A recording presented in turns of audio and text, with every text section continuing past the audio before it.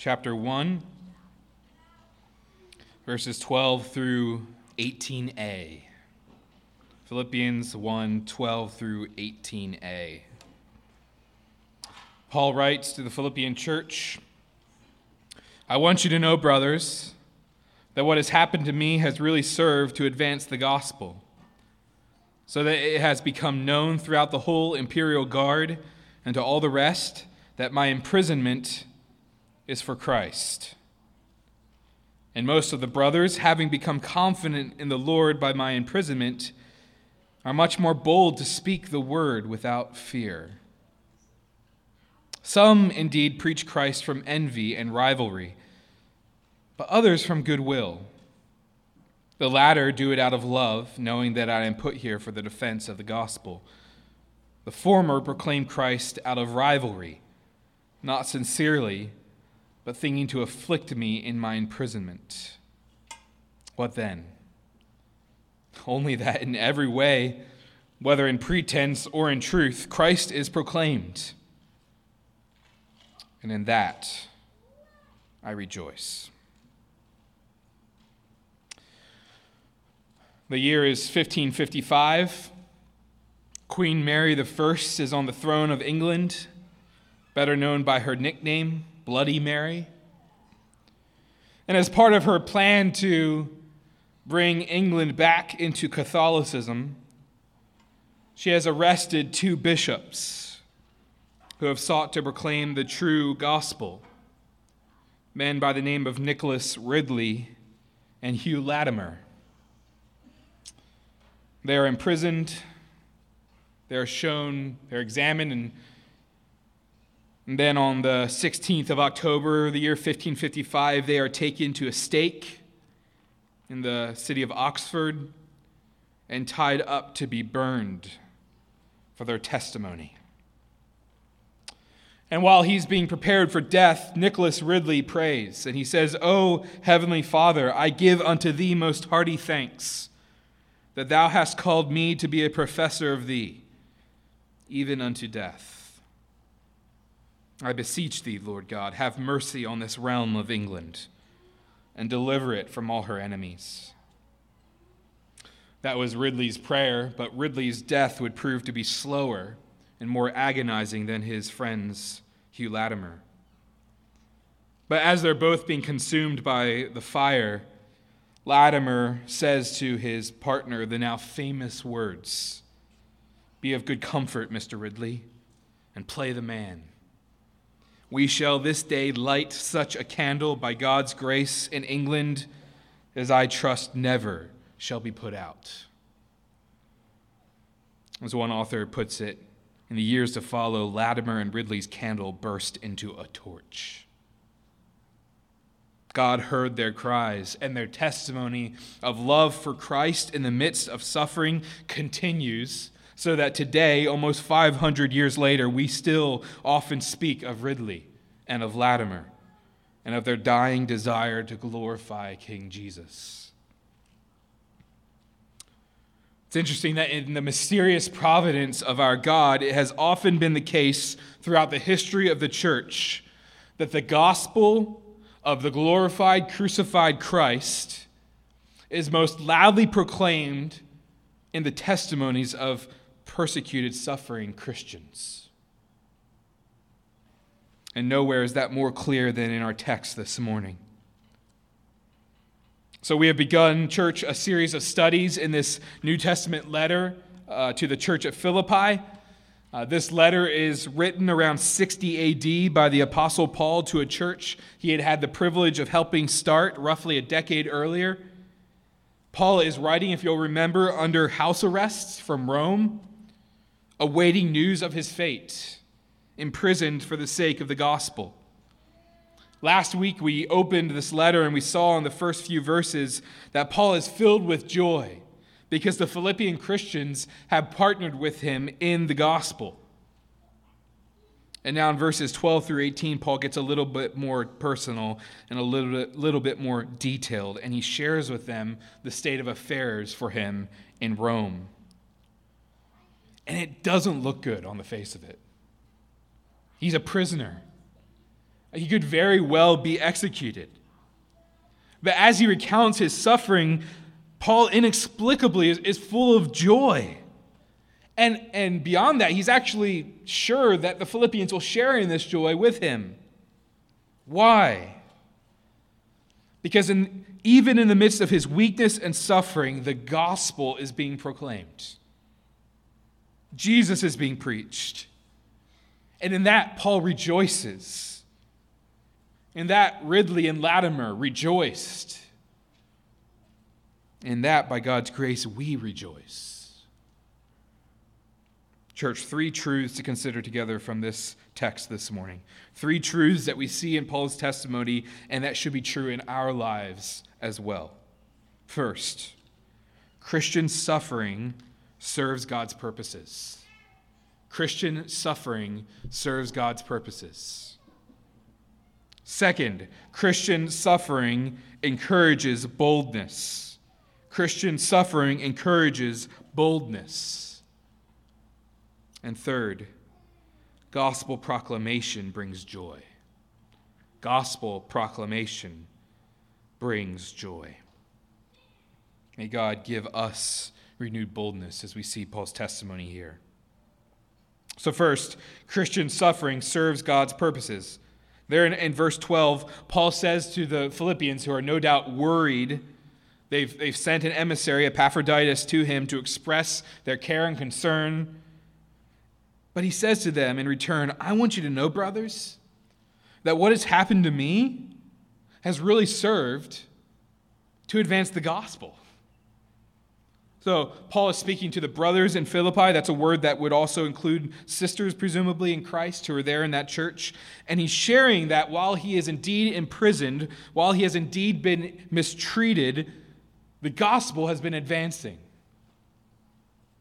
Calls to mind a verse from 2 Timothy, Paul writing from kind of his final imprisonment in Rome in that book. And he says to Timothy, remember Jesus Christ, risen from the dead, the offspring of David, as preached in my gospel, for which I am suffering, bound with chains as a criminal. But he's not done. Listen to what he says next. But the word of God is not bound. So I'm bound up, I'm chained up, I can't leave this place, I'm stuck, but the Word of God isn't. The Word of God is advancing. The Word of God cannot be stopped. It cannot be bound up. It's that same joy that Paul is communicating here. In the midst of his suffering, he takes great joy in knowing that God's plan of salvation is still on the move. Indeed, his imprisonment in his mind isn't even an obstacle in that. It's not an obstacle in God's way. It's part of God's way. The freedom Christians can have in suffering is in knowing that their suffering in Christ will always produce the glory of God. Now, to be clear, our suffering is painful. It hurts. So kind of understanding God's providence in suffering is not meant to kind of shoo away the pain. But it does inform the pain, doesn't it? It informs our suffering with this big picture of God's plan. And it's that big picture that gives Paul great joy. So think of a military offensive, where an army kind of breaks through the lines of their enemy and proceeds then to venture into enemy territory in power and conquering. The gospel is advancing, even as its chief proclaimer is chained. It's amazing. What has happened that has advanced the gospel? More money coming in to Paul's ministry? A bigger facility in which to preach? Maybe more friendliness and less opposition from the greater culture? No, it's suffering. In his suffering, Paul sees the success of his ministry. He sees the hand of God. Paul shares 2 ways specifically that his suffering has been effective in spreading the gospel. And the first there is in verse 13. So what has happened to advance the gospel, or what has happened to him, has advanced the gospel And then he says, so that it has become known throughout the whole imperial guard and to all the rest that his imprisonment is for Christ. The literal wording there in the original language is not for Christ, but in Christ. So Paul's saying not only that he's bearing this call as he suffers for Christ, as he follows after Christ, but because he is in Christ, that he has been united to Christ. He's saying that this is part of what it means to be a Christian. His suffering is part of belonging to Jesus. He is sharing in Christ's sufferings. And by God's powerful grace, that news has now been circulated throughout the guards in Rome. Whether or not they believe it, nobody doubts why that dude Paul is in prison. It's for Christ. Christian, your suffering is part of a bigger picture too. And again, that realization in no way is meant to minimize your suffering as just kind of no big deal, as something you just kind of need to get past and keep trusting God. No, suffering is horrible. But it does make your suffering meaningful, even while you're still in it. The suffering of the Christian is meant to show the sufficiency of the gospel. The suffering of a Christian displays kind of cruciform testimony to a cruciform Savior. It shows the world who Jesus is in a way that our mere words can't. So one author puts it like this. He says, it is not that Paul is too heavenly minded to be in touch with reality, or that he sees things through rosy-tinted glasses. Rather, he sees everything in light of the bigger picture.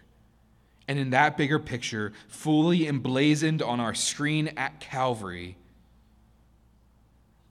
there is nothing that does not fit. Even if it means suffering and death on the way to resurrection.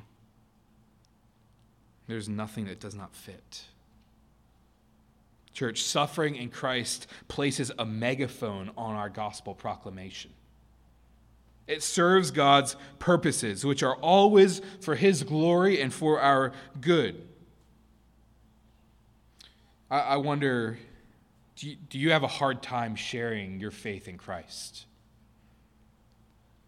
Have you ever thought about speaking Christ to others in the context of your suffering? So maybe next time you're in your workplace, or talking to your neighbors, or kind of on the bus to the city, or on a flight, on a business trip, listen for ways people start opening up about their hardship and suffering. Listen to that. And then prayerfully, humbly share how you too have suffered. And how in that suffering, only the gospel has brought you hope.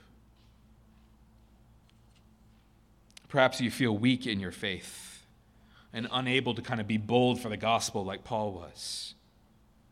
Well, newsflash, Paul was weak in many ways. He talks about it elsewhere at length. And yet he rejoices in that too, because God was shown to be strong through him. So have you ever prayed that God would use your unique to you weaknesses to bring him glory? To show his strength to those around you? Alec Mateer shares a story of two friends walking together, one older and wise, the other younger and passing through a severe testing time. And he recounts how the older friend with loving wisdom turns and says, "No moment will ever again be like this. Let there be something for Jesus in it. No moment will ever again be like this. No matter how hellish that moment is, no moment will ever again be like it. Let there be something for Jesus in it." Dear Christian, are you suffering this morning? You've put on a pretty face because it's church. but perhaps recently you've been mocked or embarrassed by a family member. Perhaps the workplace is becoming less friendly to you because of your faith. Perhaps temptation is clinging really closely. Perhaps anxiety and depression are winning the day. In whatever you're suffering, let there be something for Jesus in it. Where can you glorify Christ right now? Christian suffering serves God's purposes. You can trust him. Second, Christian suffering encourages boldness. So this is the second way Paul says his imprisonment has served the advance of the gospel. He says there in verse 14, "And most of the brothers, having become confident in the Lord by my imprisonment, are much more bold now to speak the word without fear." So not only has Paul's suffering made it loud and clear throughout the imperial guard that he is suffering for Jesus in Christ, but his suffering has also given much boldness to the Christians in Rome. Paul says they have gained confidence because he is suffering. And this confidence is not ultimately in Paul. He writes there that their confidence is in the Lord. So Paul's example of courage in the midst of pain has not given them greater confidence in him as their leader, but in the Savior he's proclaiming as he suffers. Paul sees Jesus to be of such great value that he's worth suffering for. We'll see this again in Philippians 3. And that truth that Paul is showing, rather than scaring the church away, actually energizes them. Makes them all the more desirous to witness to Christ. They have all the more boldness to proclaim the gospel without fear. And that doesn't mean that those kind of threats that were there before have all of a sudden been erased. There might even be more opposition. But Paul's example is showing them that even in opposition, God will keep being glorified, and they'll keep getting joy. Notice here that the church is to speak the word. So I know that this quote has kind of been the whipping boy in the church as of late, but I'm going to keep it, being whipped. So many Christians over the years have quoted this phrase, often attributed to Francis of Assisi. I'm not sure if that's true or not. Preach the gospel, and if necessary, use words. Paul would have none of that. Yes, he would say, act the gospel, live in a manner worthy of the gospel. He'll say that in chapter 1. But never to the expense of speaking the gospel. His imprisonment isn't simply because he acted too Christian. No, he has proclaimed Christ with his mouth boldly. And now the Christians in Rome are all the more bold to do the same. Don't use that quote as a cop-out to not speak the gospel. Dear church, this passage is super practical for us. More and more, as you know, we are coming to realize that we have more and more to lose by proclaiming Christ in our current cultural climate. It didn't always kind of feel that dangerous or threatening in the past to claim the truths of God's word, to preach the gospel, to talk about sin and salvation. But in God's sovereignty, it's becoming more so. So are you praying against the temptation that will become stronger to keep silent? Are you seeking to obey Christ and his command to proclaim his name? Paul talks about how those in the Roman church have less fear in proclamation than they used to. So be encouraged by that. The Christians in the first century had a lot of fear in evangelism. It's always been the main enemy to our speaking Christ. Fear of persecution, fear of rejection, fear of losing approval from others, fear of a fractured relationship. or simply just fear of awkward silence, simple discomfort. What do you fear when you think about sharing the gospel? Think of that fear right now, and then look at Paul. Paul was suffering the realization of many of your fears and more. And yet he had joy. He found joy, not in hiding and being shamed into silence, but in speaking the word with boldness in suffering. So if you often feel kind of low-grade guilt about your failure to speak the gospel, I wonder if you can start surrounding yourself more with people like Paul. People who, even in suffering, will proclaim Jesus. Some of them are sitting right here beside you. Members of this church who will text me about conversations they've had with unbelievers that week and ask me to pray. Learn who those people are. Encourage them while they encourage you. Another way you can kind of work on growing boldness, if you feel weak in that category, I think is just educating your fear with stories and testimonies of what God has done through his people over the centuries who have spoken boldly about Jesus. So the elders right now are reading through a book called Evangelism as Exiles, which I highly commend to you. It's written by a former missionary that served in kind of places of great persecution. And one of the most encouraging parts of that book that we're discussing, the stories that stick out to us pretty much more than anything else, are the stories that author tells of people who have come to faith through his weak testimony, even through his failures perhaps, and his doubts. People maybe who he had never guessed would have believed. And that encourages us. So church, consider the stories from the history of our faith. Consider the testimonies of people like Polycarp, Nicholas Ridley, Hugh Latimer, Lady Jane Grey, William Tyndale, Eric Liddell, Hudson Taylor, John and Betty Stam.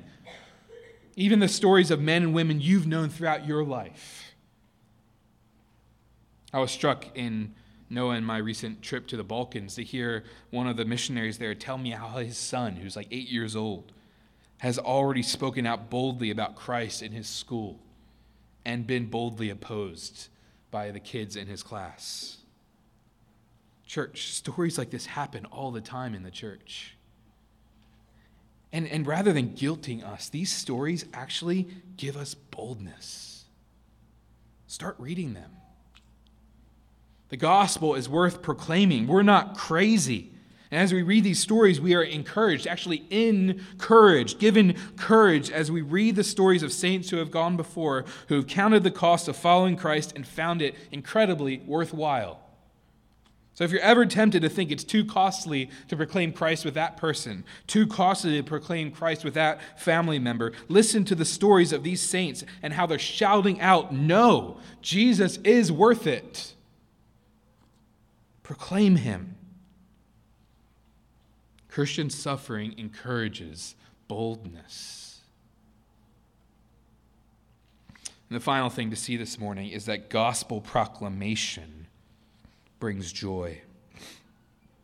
So Paul writes this gladsome news that in the midst of suffering, the gospel is advancing. But then look there in verse 15. Things take a really strange twist here. He's all excited. He's rejoicing. Then he says, some indeed preach Christ from envy and rivalry, but others from goodwill. The latter do it out of love, knowing that I'm put here for the defense of the gospel. The former proclaim Christ out of rivalry, not sincerely, but thinking to afflict me in my imprisonment. Perhaps some of your translations say selfish ambition. So there's a whole slew of opinions here about what Paul is exactly talking about and who he's exactly talking about. But let's kind of see on the face of it what seems to be true and clear.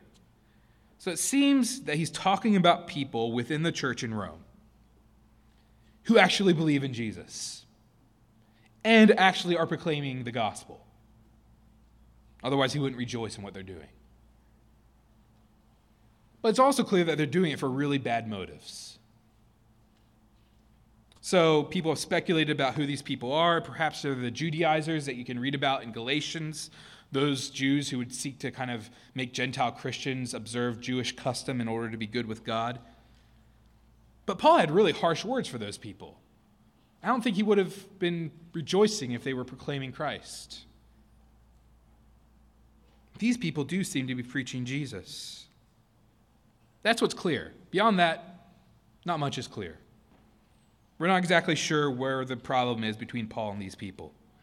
Perhaps they had more of a personal vendetta for Paul, some unholy ambition to kind of one-up him, competitiveness that will kind of bother him.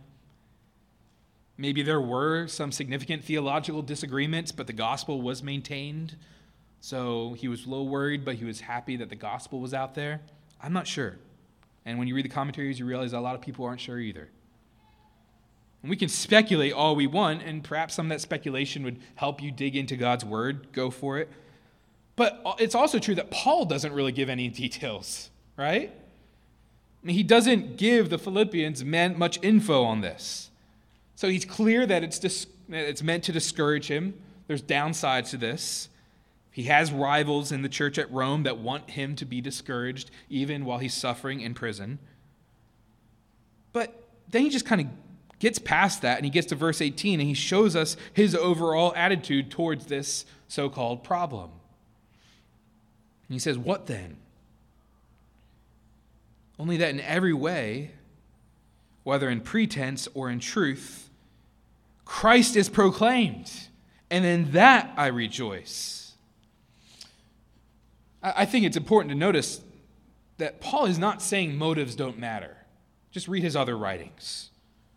He's not playing Mr. Pragmatist and ignoring the problems of indwelling sin that are no doubt involved here. And perhaps if he was writing this letter to those people, it would have a lot of a different tone, right? Perhaps then he would be warning them against selfish ambition, and he would have worded all this differently. But he's writing to the Philippians, to his partners in the gospel. And he's using this as a way to show them how to rejoice even when they are opposed by other Christians. He's kind of zooming out and reminding them of the big picture, that when Christ is proclaimed, there's reason for joy. For Paul, gospel proclamation brings joy. These people are difficult. They're seeking to add insult to injury for Paul. But ironically, unbeknownst to them, he's encouraged. This is a win-win. Sure, God will deal with their hearts. But in the moment, God's gospel is advancing nonetheless. God is sovereign over both suffering in prison and sinful ambition in the hearts of his people. He uses his gospel to save the lost. He had saved Paul for Pete's sake, the chief of sinners. He'll save anybody. Church, we can learn here a lesson about the humility of belonging to Jesus. You'll know the famous quote that's attributed to Harry Truman. It's amazing what you can accomplish if you do not care who gets the credit. Good wisdom, I think, for life. But perhaps we can tweak that a bit in Paul's language and say it's amazing what God can accomplish when his people care only that he gets the credit. Church, we will be handcuffed if we constantly seek to serve this church by one-upping each other.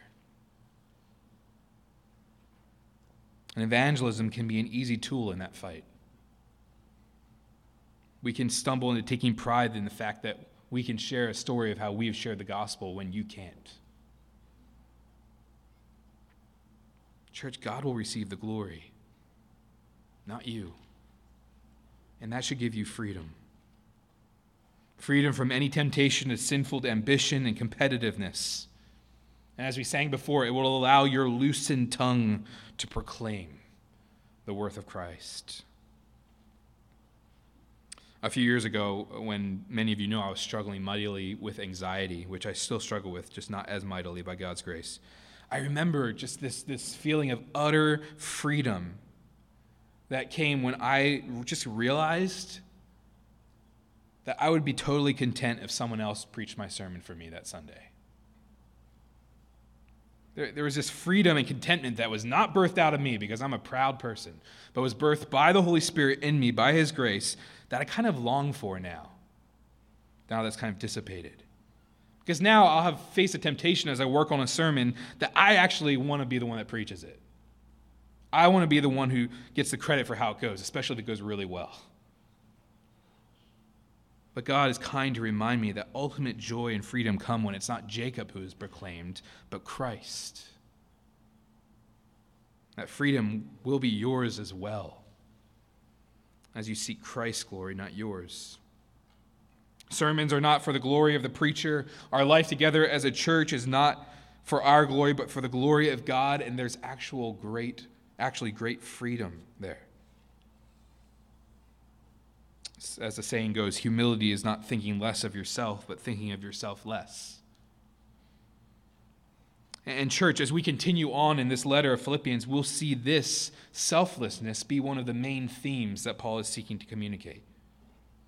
Paul will be urging the church to live out the gospel of Christ, in part by being unconcerned for their own glory and concerned only for the good of others and the glory of Jesus in the unity of the church. In that is true freedom. In that Paul rejoices. Do you? Do you rejoice when someone else gets the credit in this church? I don't always. That's why Philippians will be a good letter for us, because Paul will not only root this in good advice, but the gospel and how Christ laid aside his glory for us. Because that's the reason we were created, right? We were created to display God's glory in the world as those made in his image. But ever since the first sin, we have been fighting tooth and nail to bring glory to ourselves. And it's just never worked out. Perhaps you're here today and you're not a Christian. We're so grateful you're here. But just so you know, God's word teaches that every one of us has rebelled against God's plan for us. And we have set ourselves up as rulers of our own kingdoms. We have said we want control, we want glory. But in our sin, when we hated God, he sent his Son, the only truly glorious one. Jesus set aside his glory and bore our shame and our sin and our pride on himself. He took the penalty we deserved for our sin, the penalty of death, and he died that death for us, so that if we will repent of our sin and our self-glory and our pride and turn to God in faith, we'll be forgiven. We'll have restored relationship with God, the way it was always meant to be. In that alone is true meaning. If you have questions about what that looks like, we would love to talk to you more. You can talk to me after the service, talk to someone sitting next to you. We'd love to explain how we have found freedom in turning from the pursuit of our own glory to the glory of Christ. And church, as we continue on in Philippians, this is one of Paul's goals for the church in Philippi: selfless love and unity in the church. He desires for them to rejoice that their own glory isn't proclaimed, but the name of Christ is proclaimed. And hopefully, we already want that, but hopefully that will kind of be stoked in us as we study this letter together. That we will more and more want to rejoice not in our glory, but in Christ's. And so maybe the best way for you to start that process in your own heart this week, Christian, is to risk speaking Christ. There's going to be risk to your glory if you do that. Would you ask God to give you boldness to preach his glory instead? Would you surround yourself with others who obey this command and do it well and can help you? Would you seek to find joy not in the fame of your name, but in the name of Christ? As you do, little by little, you'll find joy. Let's pray. Lord, we thank you for the example of the Apostle Paul. We ask for hearts and minds that are bold, not preaching your gospel out of grim duty, but out of joyful hearts. Lord, this is not something we can stir up in ourselves apart from the power of your Spirit. So, Holy Spirit, we ask that you would work the applications of this text into our hearts this week. Give us fresh joy in proclaiming Christ. We ask in Jesus' name. Amen.